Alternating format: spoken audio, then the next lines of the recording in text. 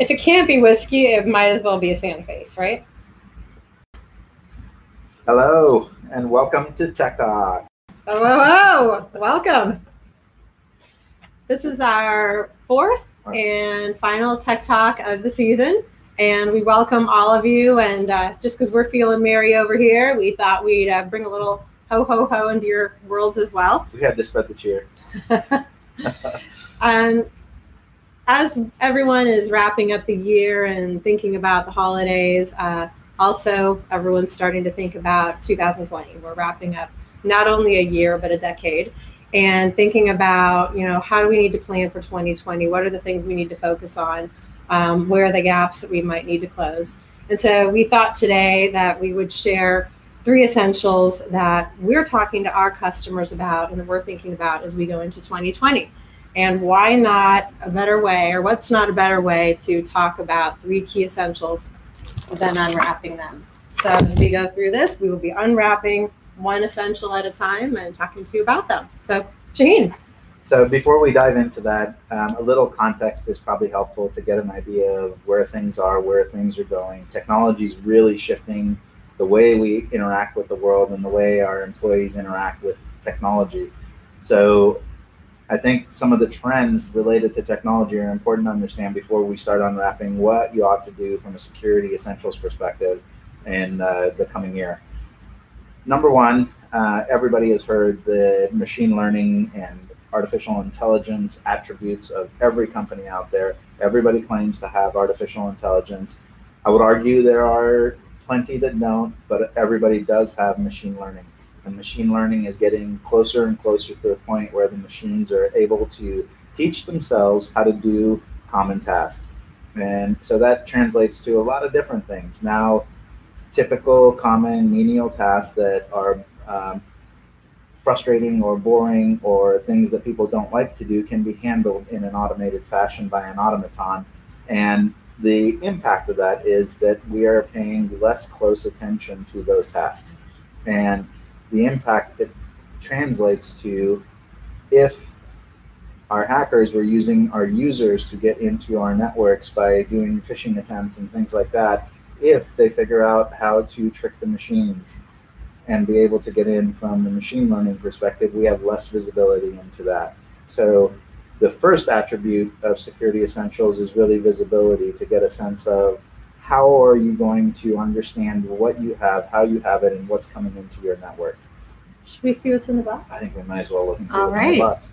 Here, for you. Oh, thank you, Santa. I'm Mrs. Claus. Mrs. Claus, sorry. So it's important to get a handle on how you're looking at all the attributes of your network. Wow, look at that. Oh my goodness, a box with words on it. And how appropriate is this? You really have to get microscopically close to the data to understand what's happening in your network, who's doing what, how they're doing it, and a spyglass is the best way to get into that. Now, how do we translate that in the real world? Right. You need to collect the logs, you need to analyze the logs, you need to take the network flows and traffic and understand what's happening. And that takes a lot. It takes a lot of storage for the data. It takes a lot of understanding and learning about how to leverage that data.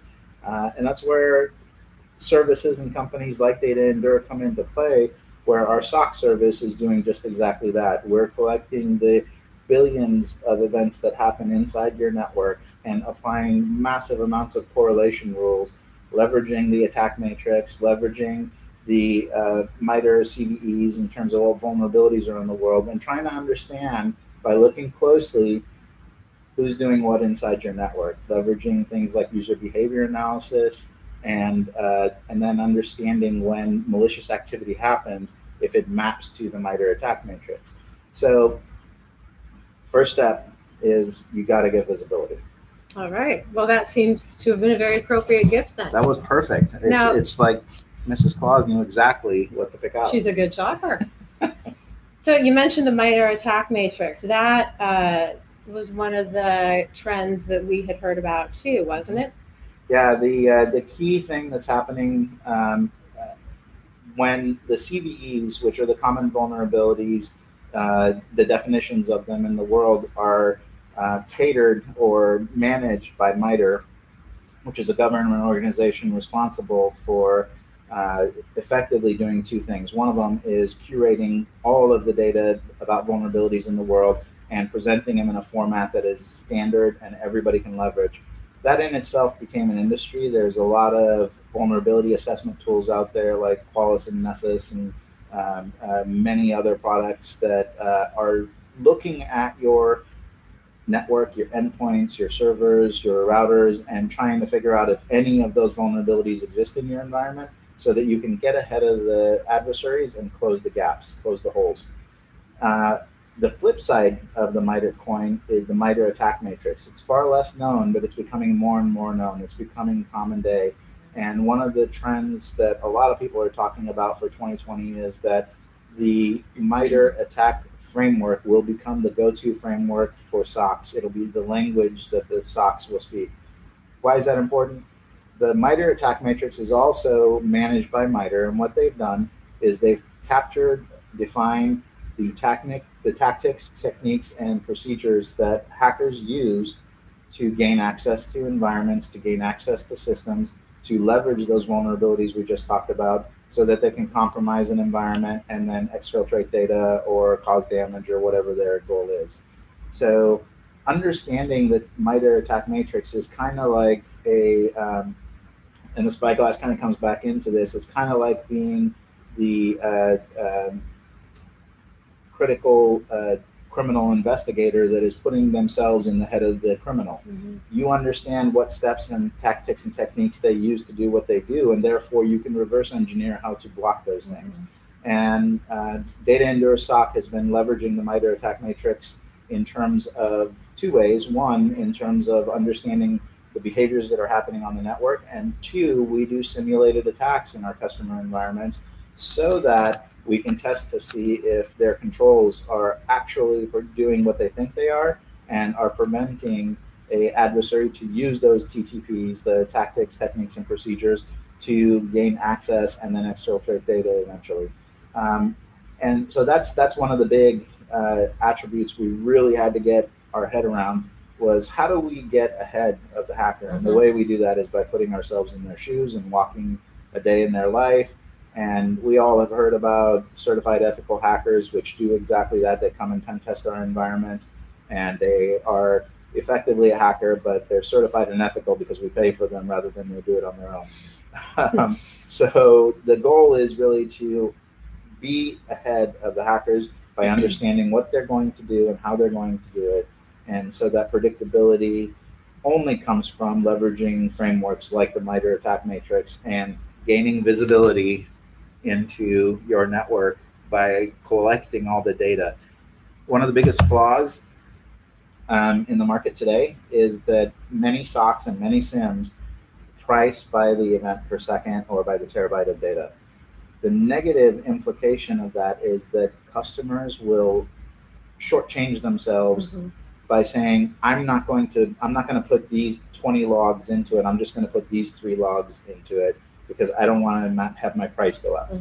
And unless you have, if you are looking through a single magnifying glass, there's a very small segment of information that you're going to be able to look at.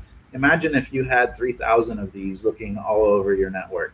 And that's really the way you need to think about logs. If you collect every log from your network and you collect network traffic and flow data and correlate all that information together, you're going to get such a better view of your world and be able to identify the needle in the haystack that is an adversary that's inside your network right now. And so the model today, pricing model for SIEMs and SOC services is broken in our opinion. And that's why we price our SOC on a fixed price per month per appliance, and we want all of our customers' logs so that we don't miss anything. Let's incent them to include everything rather than disincent them, and have them only include the few that they think are important versus where the hackers might be hanging out. Exactly, and rather than incent the vendor to not fix anything, because the more logs and problems you have, the more money they're making. we decided to incent ourselves to reduce the amount of incidents in the customer's environment. So we add more and more features and capability to our SOC every day to reduce the number of holes, to reduce the attack vectors, to reduce the customer's risk, so that we're not working harder, we're working smarter, Right. and therefore we're very aligned with our customers. And so while I agree with the prediction that the MITRE ATT&CK matrix will become the common language of the SOC, until the common language of the outsourced model becomes one where both the outsourced partner and the internal team are aligned in their goals and vision, that relationship never works. And fortunately for us, we've had decades of working with customers and building that type of alignment.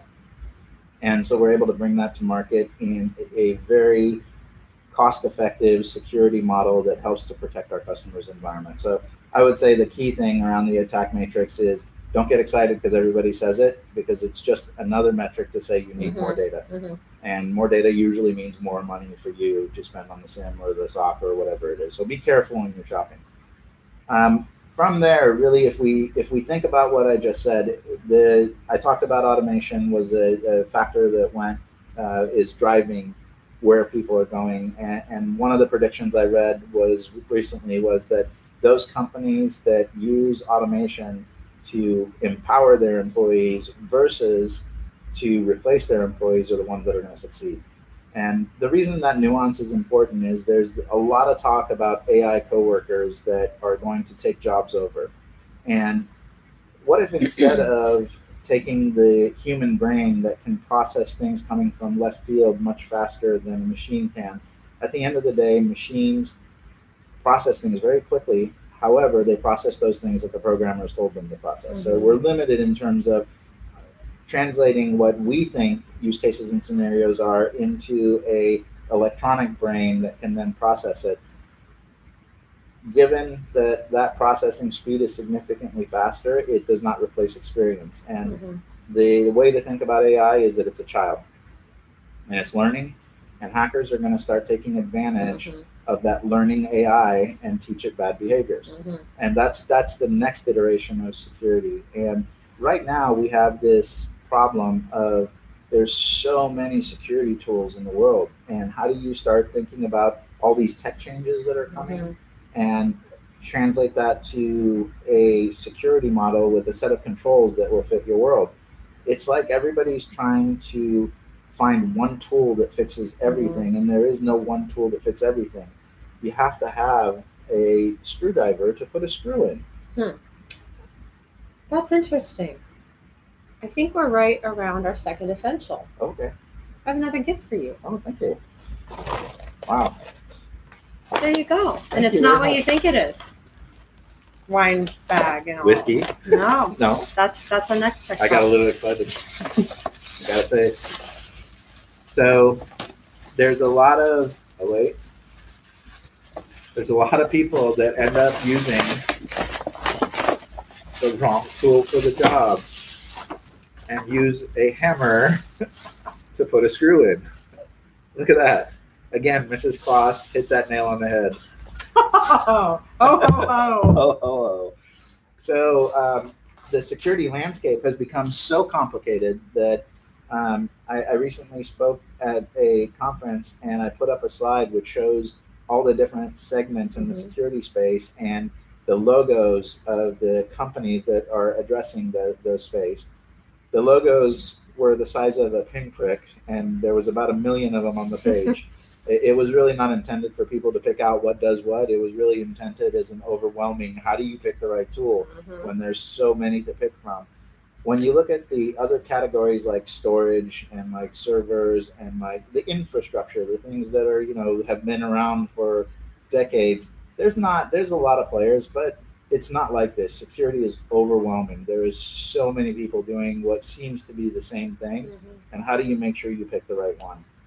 And so I think to Mrs. Claus's very poignant point, you have to have the right tool to do the job at all times. And where a partner like Data Endure comes into the play there, into the mix there, is that our job day to day is doing research and development on the tools and technologies that are in the marketplace, for two reasons. One of them, we do security support and consulting for some of the largest companies in the world, but we also happen to bring security services to the mid to enterprise companies. And so because our SOC and the mission I just laid out for you guys is how do we prevent a hacker from getting a foothold, and how do we reduce the noise in a customer's environment, and how do we align ourselves with IT and security's requirements, we have to make sure that we have the right tools to automate that so that we can get to a scale that we're delivering things. But again, our automation is around augmenting our people's capabilities, not replacing them. Well, and I think too, you go back to that slide, had all of those logos, because there isn't one silver bullet, the ability to make sure things are integrating and interoperating the way that they need to be is critical. Yep. And, how do you know that the change that one tool had isn't affecting other tools? And so Exactly. You really need someone kind of on point for that to be making sure that everything is continuing to work as you expect them to work. 100%. And then the next step in this process, which is going to lead us to our last essential, is really visibility into the future. How do you chart your map, chart your path, and go forward? And again, this is it. This is your last gift for the season. Make it count. Mrs. Claus's clairvoyance has been amazing. So we've got other sets of predictions, which now talk about, we have all this data that I've been saying we need to collect, and this data has been effectively adding to our stockpile of information, or lack of information because we don't analyze everything, but stockpile of zeros and ones that we keep. Let's call it our hoarded data. And there's surveys out or analysis done by companies like Veritas and Splunk that talk about over 50% of a company's data is what they call dark data, which is, or another acronym that's used commonly is ROT, which is redundant, obsolete, and duplicate data. So all of these things out there, the zeros and ones out there that are piling up are taking storage, and they're oftentimes taking primary storage. So there's predictions about 2020 becoming the year of the dark data, but I think there's two factors to think about there. I think that number one, I agree with that, and we've been touting the dark data horn for a long time. How do you start taking advantage of your data from a data insights perspective so that you can make solid business decisions or security decisions, as the case may be? But also, how do you do that without taking up premium storage and expensive facilities to store that data? Because that data it's ephemeral until you start to apply the analytics and analysis to it. But the minute you do, it becomes information, and now information is valuable. But how valuable is it? Is data that you don't use and it's sitting there 50% of the capacity of your very expensive storage arrays? If the answer to that is yes, this has to be the dark data year for you, where you figure out how to move that data to cheaper consumable storage, but not lose it, so that you can still apply the analytics and garner the insights from it. So that's one attribute, is dark data. Another attribute is, as 5G is coming out and the network is getting faster and faster, IoT and mobility are becoming even more prevalent than they have been in the last decade. So I remember I think it was in 2002, we were doing a presentation about the tsunami of mobile devices, how mobility has bred cloud, and cloud by virtue has then bred more mobility. And I think what we're going to see is that it's going to continue to exacerbate even more, because now mobility, we have computing devices in our hands that are way more powerful than those we held in our hands 20 years ago, or on our desks for that matter. And now we have way more important information on them. Way more information that is critical, that has to be secured.